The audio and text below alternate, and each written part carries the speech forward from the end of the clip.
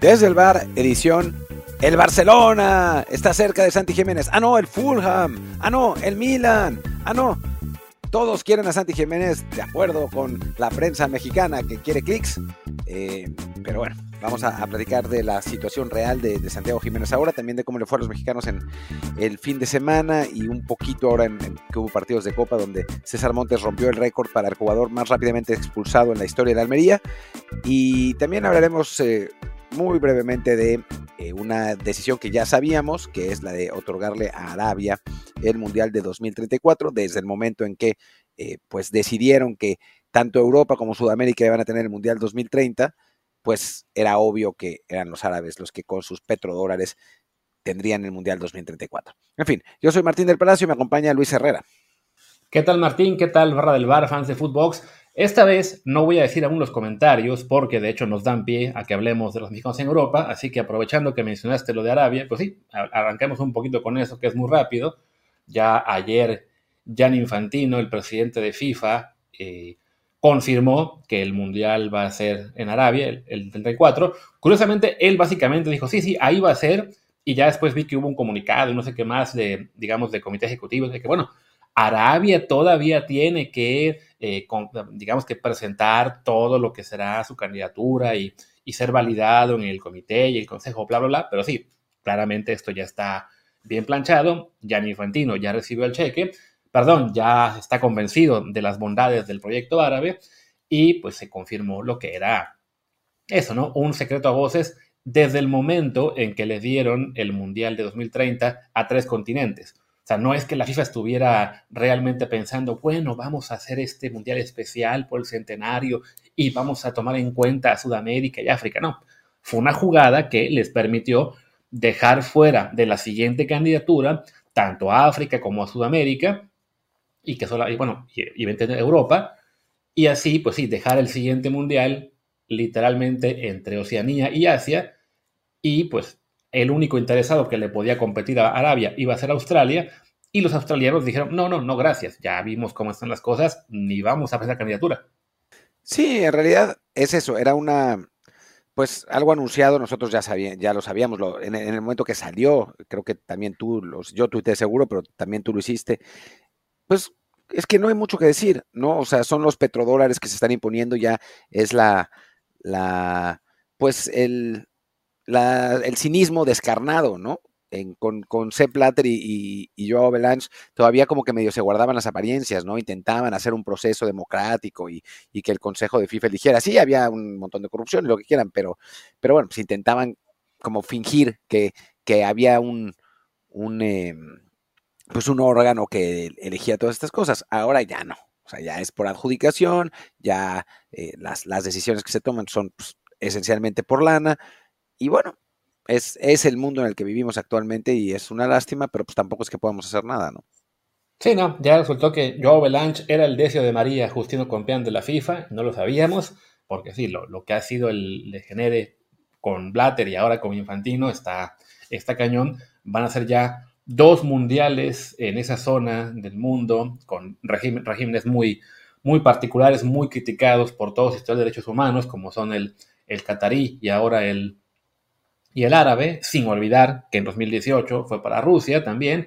Entonces, que además, ¿no? Justo ahora que se están dando las candidaturas, que bueno, fue la del 26, 3 países, Estados Unidos, México, Canadá, ahora luego la del 30, así 6 países, porque también comentan, ¿no? De que bueno, ahora es más complicado para un solo país organizar y tener toda la infraestructura para recibir a 48 equipos. Con Arabia, ni dudas hay. Sí, que construyan sus 15 estadios en diferentes ciudades de las cuales el mundo no sabe y que venga esta campaña de sports washing que está haciendo este país y que pues digo, es lamentable, como ya lo fue con Qatar y creo que con Arabia mucho más, y si algo va a servir esto es para ellos hacer su sport washing, pero a la vez para el mundo, vía el periodismo, pues enterarse de más y más cosas que pasan en estos países. También va a tener la consecuencia de que, bueno, va a ser otro mundial en diciembre, porque las temperaturas en Arabia pues son como en Qatar, es imposible pensar en un mundial en el verano, y y también, bueno, el efecto que creo que esto puede tener en el mercado de fichajes de los clubes, Porque si ya de por sí la Liga Árabe en este verano se gastó millonadas para ahora sí hacer una llegada de, no sé qué han sido, 20, 30 jugadores de primera categoría, si bien algunos ya más veteranos, yo creo que de aquí a esos 11 años que faltan, le van a meter una millonada que no nos imaginamos y realmente podría esto reordenar el tema de las ligas y de que muchísimos jugadores, en particular, claro, los que son de religión musulmana, se acaben yendo para allá. Sí, yo creo que eso es lo que va a pasar. O sea, yo no veo a los jóvenes, o sea, a Haaland yéndose a jugar a Arabia. No viene al caso. Además, es un país que, bueno, no es el país más liberal ni tolerante, ni donde uno puede tener un estilo de vida europeo, ni mucho menos, ¿no? O sea, no lo veo. Veo más bien a los musulmanes. La posibilidad de que, o sea, Mbappé mismo podría ser, digo, jugadores como Benzema que ya se fue, como Salah que estuvo a punto de irse, ese tipo de futbolistas, Kanté mismo, me parece que sí podrían tener una chance de irse a jugar a Arabia Saudita, ¿no? Para los demás lo veo complicado. Sacar al fútbol del centro, que es Europa, me parece difícil también porque la gente, digo, el dinero es el dinero y aprende algo dinero, pero también porque la gente, pues a veces privilegia la cantidad de vida, la calidad de vida, perdón, sobre todo los que ya de por sí ganan un montón de dinero, ¿no? Como al propio Mbappé, que le ofrecieron a Arabia Saudita irse por no sé cuánta lana y no se fue, pues me parece que no va a ser tan fácil. Pero brasileños, por ejemplo, que pues, son bastante mercenariescos y musulmanes, pues sí, lo veo más probable, ¿no? Y del lado de las temperaturas, pues a ver si con el calentamiento global no se puede ni jugar en invierno en ese lugar, ¿no? Como viene la mano. Y digo, si por lo que hablabas, Luis, si la gente, los periodistas, se quejaban de el sports washing y del régimen de Qatar, que se esperen con Arabia Saudita, porque ahí es donde está la verdadera fuente de todo este asunto. Así que vamos a tener bastantes noticias inquietantes y reveladoras del régimen de Arabia de ahora en adelante. Sí, tío, yo creo que el tema del mercado, ya para cerrar el tema ahora sí de Arabia, vamos a llamarle el peligro de que altere lo que es el orden global de los equipos y todo, es que, bueno, sí, primero convenzan a muchos jugadores de fe musulmana, a jugadores sudamericanos quizá también, brasileños, que son, digamos, pues como Neymar o lo que sea, lo que les importará es, sí, pues si ahora me van a pagar aquí el triple o el quíntuple de lo que me pagarían en Europa, y poco a poco esa ir arrastrando a más y más jugadores acabe también llamando al resto, ¿no? Digo, a muchos les parece impensable que se puedan comer el fútbol, básicamente, pero pues ya lo hicieron con el golf, que se decían, ¿qué va a hacer la PGA, que es la entidad importante del golf en Estados Unidos y en Europa, algo parecido? Y de repente resulta que se llevan a 20 de los mejores del mundo y acaban doblegando a la PGA, ¿no? Entonces creo que en el fútbol, sobre todo por lo que son las cantidades de dinero que tiene Arabia, el barril sin fondo, por el petróleo, que tiene de dinero, en un momento en que ya empiezas a ver que las ligas europeas batallan con el tema de la televisión, de que incluso, por ejemplo, en Francia ya hubo ese momento, ¿no? En que la televisión dijo, no te puedo pagar lo que te ofrecía, de que en países como España la gente cada vez está más decepcionada de tener que pagar por la liga, de que el modelo sí, pues todo será ahora pago por evento y así es la única forma en que los clubes pueden percibir más ingresos. Y fuera de Inglaterra, quizá las demás ligas no puedan mantener el paso. Entonces, si es un momento en el cual no, pues la liga poderosa de Europa es la inglesa, que de todos modos tiene un límite, porque su límite es la televisión. Y de otro lado es Arabia, que no tiene límite y que puede traer a cuantos jugadores quiera. Digo, falta mucho, pero sí creo que vamos a ver, sobre todo en los próximos años, un recomodo importante. O sea, que no va a ser únicamente estos 20 jugadores, de los cuales 19 tenían ya 30 años, bueno, y era un poco más, ¿no? Y 5 eran en sus 20, ¿no? Creo que sí va a llegar un día en el que ya esa liga no se le pueda ignorar. Yo difiero de esa opinión. Yo no estoy de acuerdo. Eh, yo no veo cómo vayan a... Porque, a ver, la comparación con la PGA no me parece adecuada porque no están obligando a los golfistas a vivir en Arabia. Y es que creo que, lo que pasa es que no fuiste a Qatar. Eso creo que es que te hace pensarlo. O sea, es que el tipo de vida es completamente distinto.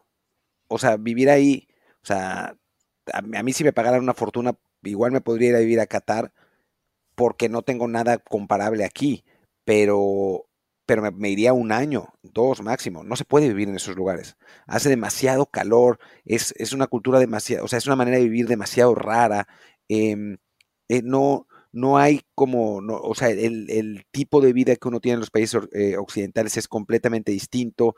Es, es, no sé, o sea, es realmente a final de cuentas, sí, el dinero es importante y tal, pero hay una cuestión de calidad de vida que me parece que es demasiado extraña, demasiado, demasiado distinta a lo que conocemos. No diría que peor, pero peor, sin duda alguna, mucho peor. Entonces, es, o sea, yo lo veo muy, muy difícil, o sea, salvo que transformen el país de manera en que lo hagan secular y liberal y que puedas ir caminando a todos lados y que pongan eh, una burbuja gigante como lente de sol que baje 15 grados la temperatura, yo no veo cómo vaya a pasar eso, sinceramente. Es en muy buena medida invivible en esos países. Y por algo, digo, hay mucha gente que vive en Dubái, fuera del fútbol, digamos, en Dubái, pero muchísima más que sigue estando en países europeos y que no se va a Dubái, porque y eso que Dubái está muchísimo más avanzado en ese sentido que Arabia. Por eso me parece muy complicado y por eso creo que los musulmanes, que sí son más cercanos a eso, y los brasileños, que los mandas a las Islas Feroe y de algún modo viven ahí, lo tienen más fácil. Pero sí yo no creo que, o sea, puede ser que atraiga jugadores europeos y sudamericanos de segundo nivel, pero de primer nivel lo veo muy difícil. Esperemos que tengas razón. Propongo que hagamos aquí la pausa, aunque sea un poco temprano en el episodio, y así ya le dedicamos toda la segunda parte a los micos en Europa. Vale. Y volvemos de la pausa, ahora sí, con los comentarios de ustedes que nos mandan en Apple Podcasts, Spotify. Recuerden siempre 5 estrellas para que más gente nos encuentre, como hizo Jesús Ortega López, que nos señala: excelente, siempre es un deleite escuchar a Luis y a Martín. Gracias por seguir fieles a sus ideales profesionales. Soy su fan. Y también Alberto González, que es quien nos dará pie al tema ya general del episodio, que nos pregunta: ¿qué opinan del desastre que es Montes en Almería? Lo gracioso son los comentarios de los fans del equipo diciendo que se pudrirán en segunda con Montes, aunque llore que no quiera jugar en segunda. Tengo la impresión de que a Alberto González no le cae muy bien Montes, sospecho que es tefeño y que le tira un poco de tira al Monterrey. A ver, sí, sí, partamos de que sí, pero ha sido un desastre lo de Montes en Almería. Lo del equipo entero, ¿no? El equipo está muy mal. Montes ahora entró de cambio en el partido de Copa que le estaban ganando 2-0 a un rival random ahí de segunda B, y lo expulsaron por doble amarilla después de 8 minutos. No es que haya solidificado esa defensa, la verdad es que la defensa de Almería sigue siendo catastrófica. El otro día el Girona le metió 5, después la semana pasada creo que le metieron 3. Es realmente, o sea, es un equipo que no está bien, que no tiene la calidad, pero el propio Montes está pues contagiado del equipo, no ha sido el revulsivo que esperaban, no han ganado desde que llegó, bueno, creo que sí ganaron una vez, pero no jugó él. Eh, o sea, sí ha sido por el momento, y tiene razón Alberto, creo que fue, que Montes ha sido un desastre por el momento su estancia en Almería. Me parece que no hay mucha duda de eso. Sí, Almería es la peor defensa de la liga, 31 goles recibidos, no ha ganado en liga, 0 victorias, 3 empates únicamente. El fin de semana fue el partido contra Las Palmas, que pierden en el último minuto. Un juego que al menos iban a sacar un puntito y ni eso. Y como señala Martín, ¿no? Vino este partido ahora de Copa del Rey, que fue este martes. El rival era el Talavera de la Reina, de la cuarta categoría, ni siquiera segunda B. Y sí, Montes entra ya muy tarde en el partido, ya con el juego controlado, 2-0, pues simplemente pues, para aparecer en la bitácora del juego. Y por lo que cuentan, en cuanto entra se gana la amarilla y a los 8 minutos la segunda amarilla y la roja, que no le afecta a la Almería en este partido, porque bueno, igual lo ganaron y probablemente Montes no iba a jugar de todos modos, al menos de inicio, el siguiente juego de Copa, que también será contra algún rival de baja categoría. Pero pues sí, es un hecho que Montes no está respondiendo al nivel que se esperaba de él cuando el club paga 14 millones de euros por su fichaje a un español de Barcelona que les funcionó muy bien la táctica de aferrarse y no querer soltarlo, ¿no? Yo creo que para un jugador como Montes, y lo hemos visto con otros jugadores mexicanos, tener un mal arranque con tu nuevo equipo es normal. De repente la adaptación, no tuvo pretemporada con ellos, que tiene que ponerse otra vez a punto físicamente, bla, bla, bla.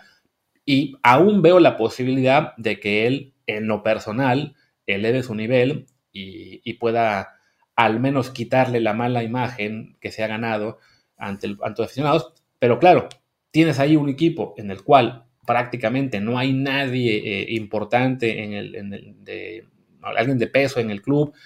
Las perspectivas de salvarse del descenso son ahora ya muy bajas, faltando aún casi 30 partidos. Pues sí, se puede entender que también eso le cuesta a Montes, yo creo, en lo personal, sobre todo siendo él un jugador que pues llevaba toda su carrera en Monterrey, un equipo en el que siempre competía, y de repente el paso a España es a estar peleando por no descender, y lo que parecía para él el escape de segunda al irse al final de Almería, pues no, está haciendo otra pesadilla con un equipo aún más, ¿cómo decirlo?, inestable de lo que era el Español. Sí, la verdad, porque el español dentro de todo tiene una base de aficionados y una trayectoria y bueno, pues una prosapia, digamos, en España importante. Sí, es un equipo que a veces desciende, en general asciende de inmediato, o sea, pasa una temporada en segunda y vuelve a subir. Es un equipo que ha llegado varias veces a competencias europeas, que suele estar de media tabla para abajo, pero no sufriendo tanto como pasó esta vez. En realidad creo que pues quizás si Montes se precipitó al querer jugar en primera sí o sí.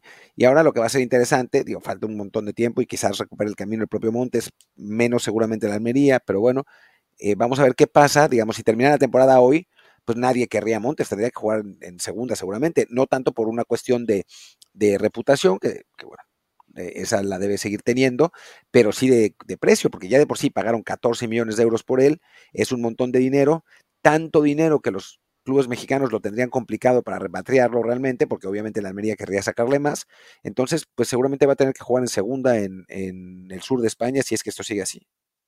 Sí, porque además es el que desciendas y con el sueldo que tengas ahí, que ya de por sí hablábamos, ¿no? Que cuando el español descendió, que una razón para venderlo era que pues él era de los mejor pagados de ese equipo, pues en el Almería aún más. O sea, el único reporte que tengo por aquí es de que cobra aparentemente unos 3 millones de euros anuales, que es una locura. Entonces, para él poder salir de Almería, es probable que tendría que sacrificar en lo económico, a menos que aparezca el Monterrey o aparezca Tigres o la MLS que quiera algún mexicano de jugador franquicia, aunque siendo defensa sería más complicado. Pero sí, sus perspectivas se complican, sobre todo si desciende, que en este momento parece casi inevitable, ¿no? Creo que Pero pero yo creo, Luis, que aunque apareciera Monterrey o Tigres o MLS, es que es mucha lana. sí, sobre todo por un defensa, ¿no? Sí, 16 millones de dólares por un central, hijo. Sí, no, de acuerdo. Yo creo que para Montes, en este momento, la perspectiva es quedarse en Almería, o si acaso, te digo, y lo comentamos creo que en el episodio anterior, una maniobra tipo Johan Vázquez, que el Almería, si desciende, lo preste a otro club de primera que coopere al menos con el sueldo, ¿no? Pero sí, en este momento, lo de Montes, más allá, digamos, de las perspectivas a largo plazo, pues sí hay que decir que es preocupante que le esté costando tanto el establecerse, sobre todo porque, bueno, él ya estaba jugando en la liga, ¿no? O sea, sí, se ve que le afectó el llegar tarde, que toda la pretemporada la tuvo que hacer separado del primer equipo, el español, pero bueno, ya han pasado, que hablamos, 2 meses completos desde entonces, y en Almería, sobre todo la afición, pues no está nada contenta. Digo que a veces también es un poco, digamos, la histeria, digamos, normal, habitual, de que llega un gran fichaje y si no rinde de inmediato, te quieres cortar las venas, ¿no? Digo, yo creo que aún sí, aún existe la posibilidad de que él empiece a mejorar y que por lo menos ya no le reclamen sus actuaciones, pero sí, con momentos como el de ayer, de ganarse la roja en 8 minutos, pues no se ayuda. No, sin duda, sin duda. Y creo que que Montes tiene que reconsiderar, que pensarlo, que ver qué es lo que está haciendo mal y tratar de mejorar lo más posible, porque la realidad es que pues no ha podido rendir. En español el equipo descendió, pero Montes fue de los mejores del equipo. En Almería no ha destacado ni muchísimo menos, ¿no? Y debe tener la calidad para hacerlo, ¿no? Porque si ya lo hizo en el español, en un equipo que ya descendió, pues no tendría por qué no hacerlo en Almería. En fin, pues pasemos si quieres al siguiente tema. No sé si quieres hablar más de mexicanos en España o de dónde. Sí, pues bueno, ya que estamos en España, hablemos rapidito del que sí está destacando, del que sí es el héroe de la película, que es Julián Araujo, ¿no? Que ya está, se estrenó como goleador. Digo, en el partido del que hablábamos de Almería contra Las Palmas, él, si no me recuerdo, entró de cambio y ahora en la Copa le tocó jugar desde inicio, en parte por eso, ¿no? Es esta rotación, que bueno, fue suplente, le toca jugar, esperemos que esto le ayude a ser titular también en Liga ya pronto. Y también ante un rival pequeñito, en el caso de ellos, el Club Deportivo Manacor, que si no me equivoco es de donde viene Rafa Nadal, la ciudad me refiero, pues le ganan 3-0 el equipo Las Palmas, pero el primer gol lo hace Araujo y pues parece que él sí cayó muy bien en este equipo, en Las Palmas, que además, recordemos, ni siquiera está sufriendo con el tema de... Bueno, no, miento, no, sí, o sea, no, ni con el descenso, está en media tabla y él, la verdad, pues sí, viéndose bastante bien, recordando que él es un jugador que se pasó medio año sin jugar. Sí, la verdad es que ha sorprendido un poco. Digo, no sabíamos cómo se iba a adaptar a España, ¿no? Tenía las características físicas, el propio Xavi lo ha dicho, es un jugador que, bueno, conocemos su fuelle, la potencia de piernas, no es el jugador más alto del mundo, pero para jugar lateral está bien, eh, es, digamos, muy entrón y va bien hacia adelante, pero siempre le costó trabajo defender, la disciplina táctica, etcétera. Parece que en España, con García Pimienta, ha ido ganando esto, se ha ido acomodando bien, le han, lo que han enseñado le ha permitido mejorar esas carencias que tenía, y aunque no sea consolidado 100% como titular en Las Palmas, en buena medida por una lesión que lo alejó del primer equipo y no ha podido regresar 100%, estas actuaciones pues provocan el pensar que eventualmente lo logrará, ¿no? Y ya en Barcelona están pidiendo que lo regresen, ¿no? Ya al ver las actuaciones que ha tenido en las Islas Canarias. Ciertamente es jodido porque tienen a Joao Cancelo ahí de titular, así que Araujo jugaría poquísimo, pero está bien que se quede esta temporada y bueno, quién sabe qué vaya a pasar la próxima, ¿no? Dudo que le baje el puesto al portugués, pero por ahí puede pasar una temporada en Barcelona como suplente, jugando ratos, copa, etcétera, aprendiendo lo más posible y ya para la siguiente temporada pues heredar el puesto a Cancelo. Sí, tío, de momento, bueno, en las palabras de hecho, él había llegado y había jugado mucho como titular. La lesión esta sí le afectó. Los últimos partidos que lleva en la liga han sido como suplente, pero sí, la actividad ya está, ¿no? O sea, hablamos de que lleva solamente en liga 550 minutos, que pues ya eso hubiéramos querido, por ejemplo, para Diego Lainez o uno de estos el año pasado, ¿no? Entonces sí creo que Julián es de las historias buenas en la liga española. Eh, que, sobre todo por lo que era la duda de qué tanto le iba a costar adaptarse tras haber llegado de la MLS en el mercado de enero, pero que por 18 segundos no pudo ser registrado, ¿no? Entonces, bueno, de momento, él es una de las buenas historias que hay ahí en España. Y pues saltemos a Italia para otra buena historia, que aparte ya hubo dos. Espera, Primero, Johan Vázquez, ¿no? Que Antes de saltar a Italia, mencionaste Diego Lainez y es interesante, ¿eh? Y nos habla un poco de la diferencia entre el fútbol europeo y el mexicano. Porque, digo, a Lainez le fue pésimo su última temporada en Betis, pésimo su temporada en Braga, le costó un poco adaptarse a la Liga Mexicana, pero ahora es titular en Tigres, a unos Tigres que están dominando, mete golazos, es un jugador influyente, importante. Digo, siempre el tener el respaldo del técnico, el estar adaptado, el estar con confianza, etcétera, te ayudará, ¿no? Pero en México de pronto Lainez, que en Europa sus últimas temporadas fueron malísimas, se ha convertido otra vez en el jugador que queríamos que fuera, ¿no? Y eso nos habla de lo difícil que es triunfar en Europa también, ¿no? La gente piensa en la Liga Mexicana y la afición mexicana que si te vas al Puebla de España, pues deberías ir a dominar, etcétera, y que para qué te vas, porque son equipos de mierda y no son como nuestros Monterrey y Tigres, que son poderosos, y aquí se está notando la diferencia, ¿no? Marcelo Flores, que pues en Oviedo le fue fatal en la segunda de España, que nunca pudo debutar como profesional con el Arsenal, etcétera, ya hizo un gol en Tigres, está jugando casi todos los partidos, por lo menos por ratitos, o sea, creo que ese tipo de cosas sí nos muestran la diferencia que hay entre las ligas europeas, sobre todo las de más alto nivel, con la Liga MX. Sí, vaya. O sea, Lainez hablamos de que los últimos, que fue año y medio, con el Betis y el Braga, no habrá acumulado ni siquiera 200 minutos, ahora lo confirmo, y en la Liga Mexicana ya lleva 5.50, ya lleva 3 goles, lleva 2 asistencias. Si hubiera Copa también estaría jugando ahí seguramente. Entonces, sí, ¿no? Es tanto que pues sí, se burlaron de él porque, que fracasó, se regresa a Tigres, a que ya acabar su carrera. Y no, miren, en Tigres está resurgiendo, en parte por eso, ¿no? Porque la diferencia de nivel que hay entre Europa y México, incluso si le costó el no haber jugado casi nada en liga, pues sí, el haber estado entrenando, mejorando su físico, aprendiendo más tácticamente en Europa, pues ahora en Tigres lo está esto mostrando, ¿no? Ojalá que Marcelo, bueno, comentabas, ¿no? Marcelo sí está jugando también, bastante menos, él sí siempre es suplente, pero bueno, ahí va, ¿no?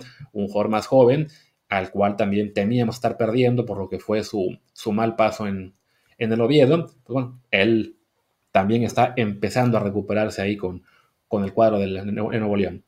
Ahora sí vamos a Italia, ¿no? Vamos a Italia. Y bueno, digo, Johan Vázquez, que a él sí ya establecido como titular por completo, que el Genoa ahí la lleva también, no tan libre del descenso como Las Palmas, pero bueno, le ganan 1-0 a la Salernitana de Ochoa, en un partido en el cual Ochoa se lució. También es así que lo pusieron en el equipo ideal de la semana de esta jornada. Pero bueno, pues el Genoa con eso, ahí se escapa tantito, tiene un margen de 4 puntos en el no descenso.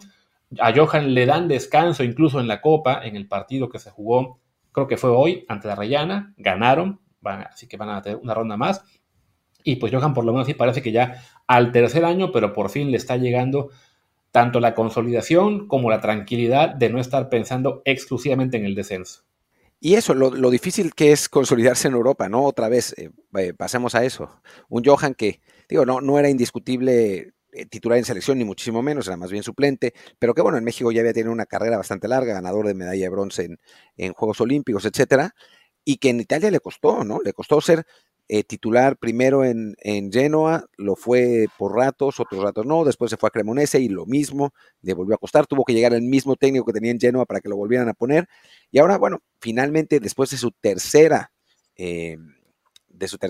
temporada, es cuando encuentra esa regularidad, ya no es el mismo entrenador, ha tenido que adaptarse y jugar otra posición, jugar lateral izquierdo, lo ha hecho muy bien, el equipo ahí está, sin ser eso nada del otro mundo, pues se está manteniendo, que es importante, y nos muestra de nuevo, ¿no? Que es complicado adaptarse a una nueva cultura, es complicado adaptarse a un fútbol diferente, más físico, donde los jugadores son más atléticos, a veces tácticamente son superiores, sobre todo al defender en Italia, que es, bueno, es la escuela de los defensas, sin duda alguna, y creo que bueno, lo de Johan también ese buen momento que vive en su equipo se refleja en selección, donde está jugando muy bien, y es un poco también la idea de tenerle un poco de paciencia a nuestros jugadores, no asumir que fracasaron porque no han triunfado en sus primeras temporadas, y que también cada quien lleva su proceso, ¿no? Algunos triunfan de entrada, caen con el pie derecho, como Santi Jiménez, por ejemplo, que aún así los primeros 6 meses le costó, y otros pues toman su tiempo, pero a final de cuentas, si tienen la calidad, pues sí se terminan consolidando. Y bueno, y ya que mencioné que el partido del Genoa fue contra la Salernitana, pues lo que decía de Ochoa, ¿no? Que tiene un buen partido, lamentablemente no alcanza porque su equipo es malísimo, está último, como la Almería, también sin victorias, pero bueno, por lo menos en lo individual, Memo pues nos hace, digamos, respirar más tranquilos después de que habíamos comentado en jornadas previas que como que parecía empezar a perder un paso, como que no estaba rindiendo ya al mismo nivel, y bueno, en semana consecutiva, primero ante Alemania en la fecha FIFA, después, bueno, le dan descanso un partido, la gente ya, pues, lo van a mandar a la banca, el técnico no lo quiere, pues el técnico lo pone ya para el segundo partido, da un partidazo, la liga lo reconoce como el mejor de la jornada, y creo que como que le dijeron, oye, que Acevedo ya vuelve, entonces sí, ya, hora de jugar bien.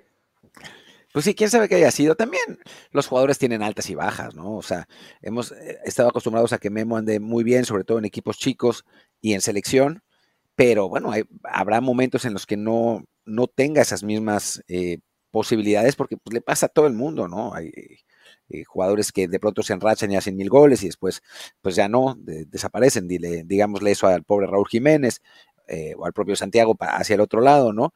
Y también pues puede pasar con los porteros, y no es que Memo estuviera cometiendo errores de bulto, simplemente pues no estaba teniendo las atajadas esas en la línea que normalmente suele tener. Ahora sí las tuvo, de nuevo, anduvo muy bien, hasta Pipo Inzaghi dijo que no estaba seguro de quién iba a ser su portero, dijo después del partido, no, yo siempre supe que iba a ser Ochoa, pero no había llegado, ¿sabes? O sea, como que cambió completamente la situación. Jugaron un partido de Copa donde no jugó, paró Benoit Costil, el francés, lo que muestra que Ochoa ya está considerado como el titular en Liga. Le ganaron 4-0 a la Sampdoria, que es un resultado que, si lo hubieran dicho hace 20 años, cuando Gullit y Gianluca Vialli hubieran estado en la Sampdoria, habían considerado que era la sorpresa de la historia, ¿no?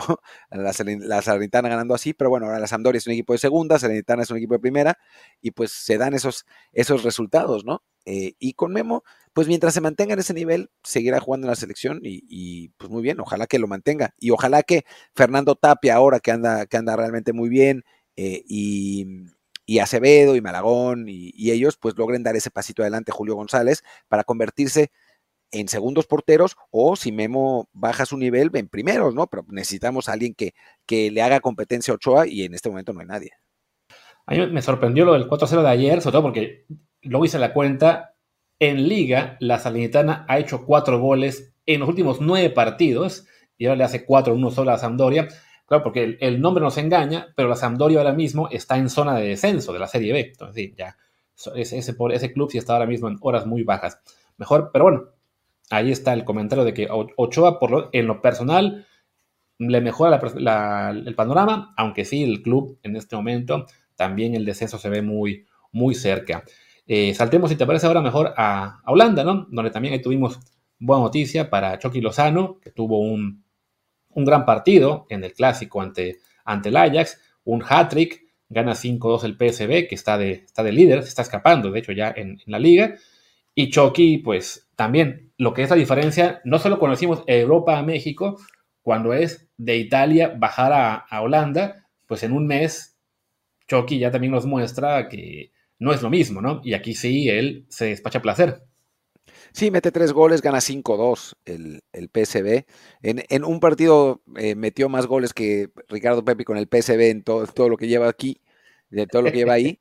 Digo, comentario antigringo obligado, pero, pero creo que bueno, Chucky sin duda alguna es un jugador al que le sobra talento para Holanda, un equipo al que conocen en el PSV, que su técnico, que empezó sin confiar mucho en él, ahora ya lo considera jugador indispensable, que ahora se ha complementado muy bien con Bakayoko, que era con el que estaba peleando el lugar. De pronto los acomodaron en una banda cada uno y están jugando realmente muy bien los dos. Luke de Jong también está funcionando adelante, contra un Ajax que está catastrófico. La verdad es que lo del Ajax es increíble. Y es culpa de ellos por quedarse sin mexicanos, por vender a Jorge Sánchez. Bueno, no, hablando en serio, no, el Ajax no anda.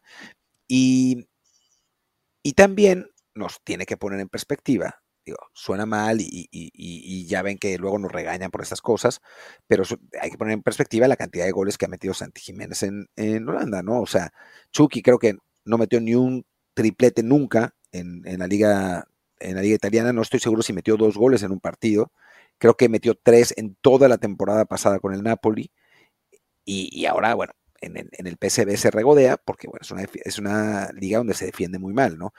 Por eso hablábamos tanto de que era importante que Santi anotara goles en Champions, como lo hizo contra el Lazio, porque ahí demuestras que no es solamente Holanda, ¿no? Que es que eres capaz de anotarle a cualquiera porque tienes la capacidad de hacerlo, ¿no? Y digo, en las últimas temporadas de Santi, perdón, en Holanda, los delanteros pues no han podido triunfar en otras ligas, pero recordemos que también en el pasado pues sí ha estado Romario y Ronaldo y Luis Suárez, etcétera, ¿no? O sea, no es que sea imposible triunfar después de ser goleador en Holanda.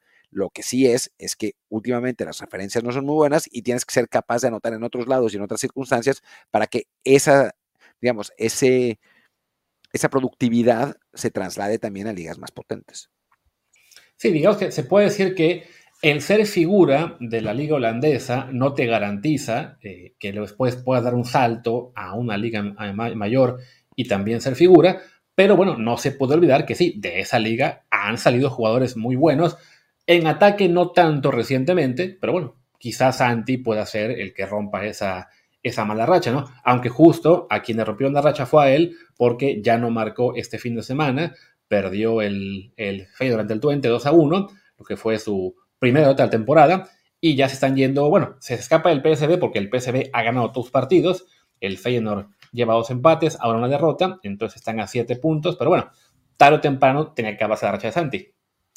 Sí, era impensable que siguiera anotando al ritmo en el que estaba. Digo, a ver, va a seguir anotando, no es como para preocuparnos, pero que metiera 1 o 2 goles por partido, pues eso prácticamente no pasa con nadie más que Haaland en las ligas donde juega.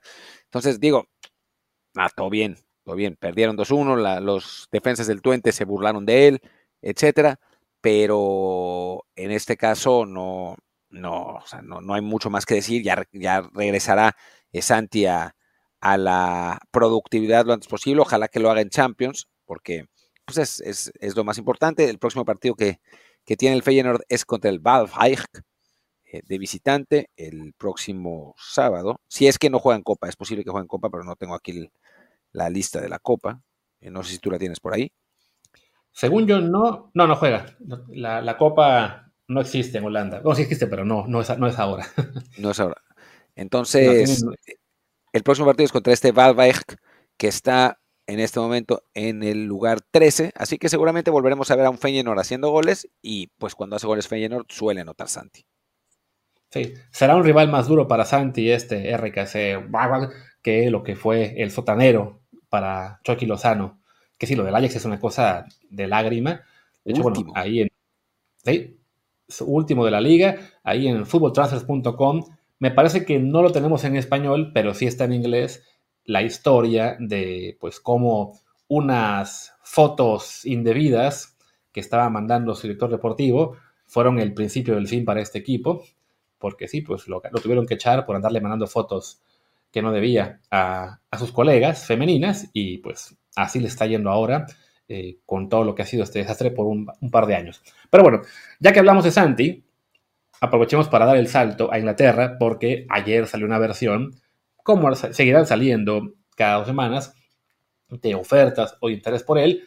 En este caso, la versión que daba un reportero de Blue Radio es que ya hay una oferta fuerte por Santi del Fulham, donde, recordemos, está Raúl. Pero esa oferta es mentira. Esas son puras mentiras. No hay oferta de ningún del Fulham, cero.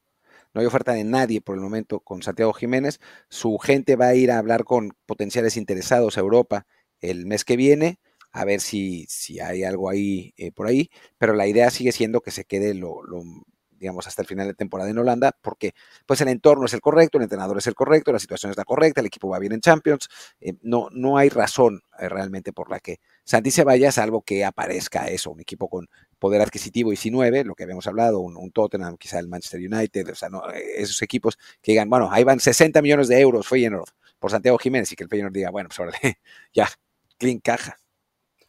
Sí, que tío, del caso de lo que salió del Fulham, tío, quizá lo han visto, quizá hay un interés de que hayan hablado con la directiva para hacer un primer acercamiento, pero bueno, por lo general sí, estos acercamientos también involucran al entorno del jugador, pues, para saber si les interesa o no. Tío, tiene sentido que el Fulham lo buscara porque sí son una de las peores ofensivas de la Liga Premier, llevan apenas 9 goles, desafortunadamente ninguno de Raúl, pero definitivamente creo que para Santiago en este momento, él sí, así como hemos dicho que debe ser un salto demasiado alto ir a un Madrid, a un Barça, a un City, que es lo que parece que todo el mundo quiere. También creo que el Fulham, siendo un equipo que ahora mismo pues mete muy pocos goles, genera muy poco la ofensiva y no está, que digamos, tan lejos de la parte baja, o sea, va 14º, aunque sí con un buen margen en cuanto a puntos del Luton, el Burnley y el Sheffield, pues sí, como que puede aspirar un poquito más, ¿no? O sea, a un club que esté séptimo, noveno, peleando por colarse a quinto, sexto, no por un 14º que su costumbre es caerse a la Championship cada 2 años. Sí, no vale la pena.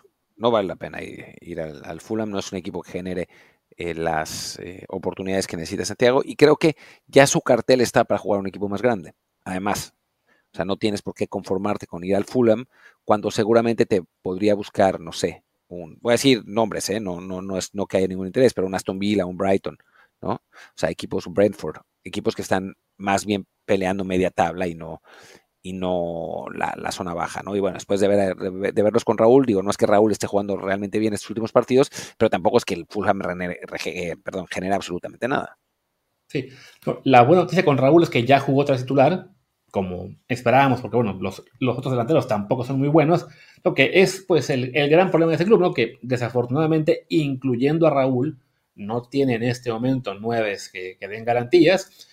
Vendieron a Mitrovic, que era parte de la especulación que había, que como vendieron a Mitrovic por una millonada, tienen el dinero para comprar a otro, pero sí, creo yo que bueno, no es descabellado que busquen a un refuerzo que mande a Raúl a la banca, salvo que Raúl consiga ya despertar en el mes y medio que queda. Pero bueno, en los 2 meses ha marcado, pero sí en este momento, bueno, no parece el mejor club para Santi y Raúl tiene que elevar su nivel. Ya que hablamos de Raúl, bueno, estamos en Inglaterra, hablemos de Edson, con un West Ham que ese gran comienzo de temporada ya se quedó muy atrás. Sí, algo le pasó al West Ham. Es también un poco de esperarse cuando estás jugando dos competiciones y tratando de hacerlo realmente bien en las dos. En este momento, bueno, ahora juegan hoy, de hecho, contra el Arsenal en la Carabao Cup. Nosotros decíamos antes del programa que no pensábamos que iban a jugar, que fueran a jugar los mexicanos en Copa, pero ahora viendo que van con el Arsenal, yo creo que sí va a terminar jugando Edson este partido. Sí, Edson está en el 11 inicial, está... Digo, Pues empieza en ahora 20 mismo. minutos, claro. ¿Cómo? Empieza en 20 minutos de cuando estamos grabando el partido, es verdad. Ah, claro, sí, sí. Entonces ya están los 11. Y aparte, recordemos que Edson, si no me equivoco, está suspendido para la liga. Creo que por acumulación de amarillas. Entonces, bueno, tiene aún más sentido que juegue en la Copa. Entonces, bueno, ya mañana platicaremos de qué tal le fue. Pero bueno, por ahora sí, lo del West Ham ha sido una rachita complicada. Llevan 4 sin ganar, los últimos 3 fueron derrota, perdieron en casa ante el Everton el fin de semana, perdieron en la Europa League ante el Olympiacos, ante el Aston Villa. La verdad es que sí, pues, digo, como dice Martín, ¿no? El jugar dos torneos te va complicando y la plantilla, si bien estuvo bien reforzada, pues también no es todavía una plantilla de calidad tal que te permita aspirar a avanzar en Europa League y mantenerte en zona de Europa League en tu liga. Pero bueno, Edson al menos hasta ahora se ha mantenido como titular casi siempre, salvo un partido, que fue el primero, y con el pequeño gran detalle ¿no? de las amarillas, ¿no? O sea, hablamos de que apenas bueno, ni siquiera va un tercio de temporada y ya se ganó una suspensión por 5 amarillas. Sí, ese ha sido el negrito en el arroz. Los fans siguen muy contentos con Edson, o sea, nadie está enojado, ni mucho menos, no piensan, no lo culpan para nada por el bache que tiene el equipo, pero sí es verdad que esas amarillas pesan y después, pues si quién sabe si en el partido de liga no juega y el equipo gana, pues igual siendo David Moyes decide pues ya no ponerlo de titular por un rato, ¿no? Sí, digo, por lo menos esperemos, bueno, hoy sí va a jugar él, el resto, el 11, sí veo muchos suplentes, el portero incluido, etcétera, pero bueno, pues esperemos que le vaya bien, que avancen y así ya les contamos mañana cómo estuvo, también hablaremos de Panamericanos, que también están por arrancar, y no me A acuerdo ver, quién no más son también juega tantos pronto. suplentes, ¿eh? No, de hecho, no son muchos suplentes. O sea, juega Aguerd, que es titular, juega Kufal, que es titular, juega Suchek, que es normalmente titular, juega Edson, juega Kudus, que es titular, juega Benrama, que es entre titular y suplente, y juega Paquetá, que también es titular y suplente, y juega Bowen, que es seleccionado inglés. No juegan todos, güey. O sea, hay un par de cambios, pero en general se juegan los que Sí, normalmente veo, juegan. veo que descansó a Michel Antonio, a Ward Prowse, pues, a lo mejor mitad y mitad, digamos, ¿no? O sea, en lo que está en este 11, digo, también es lo normal en una plantilla como esta del West Ham que tiene que jugar 4 torneos, no te puedes realmente dar el lujo de poner el 11 titular siempre o puros suplentes, ¿no? Más bien, pues vas ahí rotando y acomodando a todos. Pero bueno, ahí está la actividad de Edson. Con eso acabamos Inglaterra. Y bueno, como este programa también ya está el miércoles, no haremos un repaso jugador por jugador de todos los que estamos ahora en Europa. Nos queda por mencionar, si acaso, bueno, están los de Grecia, Portugal, Rusia. Quizá lo más destacado es en Portugal, que ya Jorge Sánchez por fin fue titular. Fue titular, ¿no?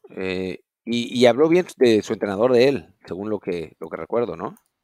Sí, sí que es también un poco esto lo que siempre hablamos, ¿no? De paciencia con los jugadores mexicanos, aunque salgan de la América, aunque les caigan mal, por lo que ustedes quieran, pero bueno, a Jorge Sánchez le había tocado jugar muy poquito desde su llegada al Porto, por fin ya tuvo la oportunidad, también había jugado, si no me equivoco, en Champions unos minutos, y bueno, pues el técnico quedó contento con él, ahí también destacó sus cualidades en el campo, y esperemos que, bueno, fue un partido ante el Vizela, un rival que está ahora mismo en zona de promoción de descenso, creo que también eso ayudó un poco a tener la confianza en meterlo ahí, viene ahora un juego contra el Estoril, después contra el Antwerp en la Champions, o sea, es un momento en el cual debe aprovechar Jorge que los rivales son pues de lo más débil que se va a encontrar. O sea, el Vizela es 16º, el Estoril es último en Portugal, después el Antwerp, que se comió 5 del Porto también, ¿no? Precisamente, si no me equivoco, la Sí. semana pasada.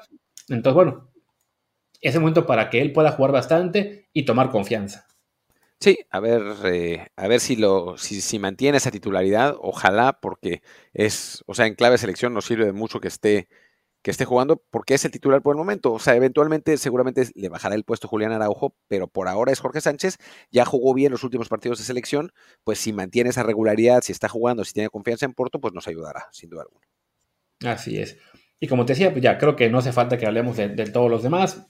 Luis Chávez sigue jugando en Rusia casi siempre como titular. Su equipo va cuarto en la tabla. En Grecia metió un golazo Orbelín de cabeza este lunes. Le ganaron al PAOK. Están ahí en tercero de la tabla, muy cerquita del Panathinaikos. Entonces, bueno, ahí es una liga que recordemos. Luego van a una liguilla. ¿Y qué más falta mencionar? En Bélgica está Arteaga, que no jugó este fin de semana. De hecho, no estuvo ni convocado. Quizás Creo que esté está tocado o lesionado. algo así. Sí, no, pero bueno, ha tenido mucha actividad este año.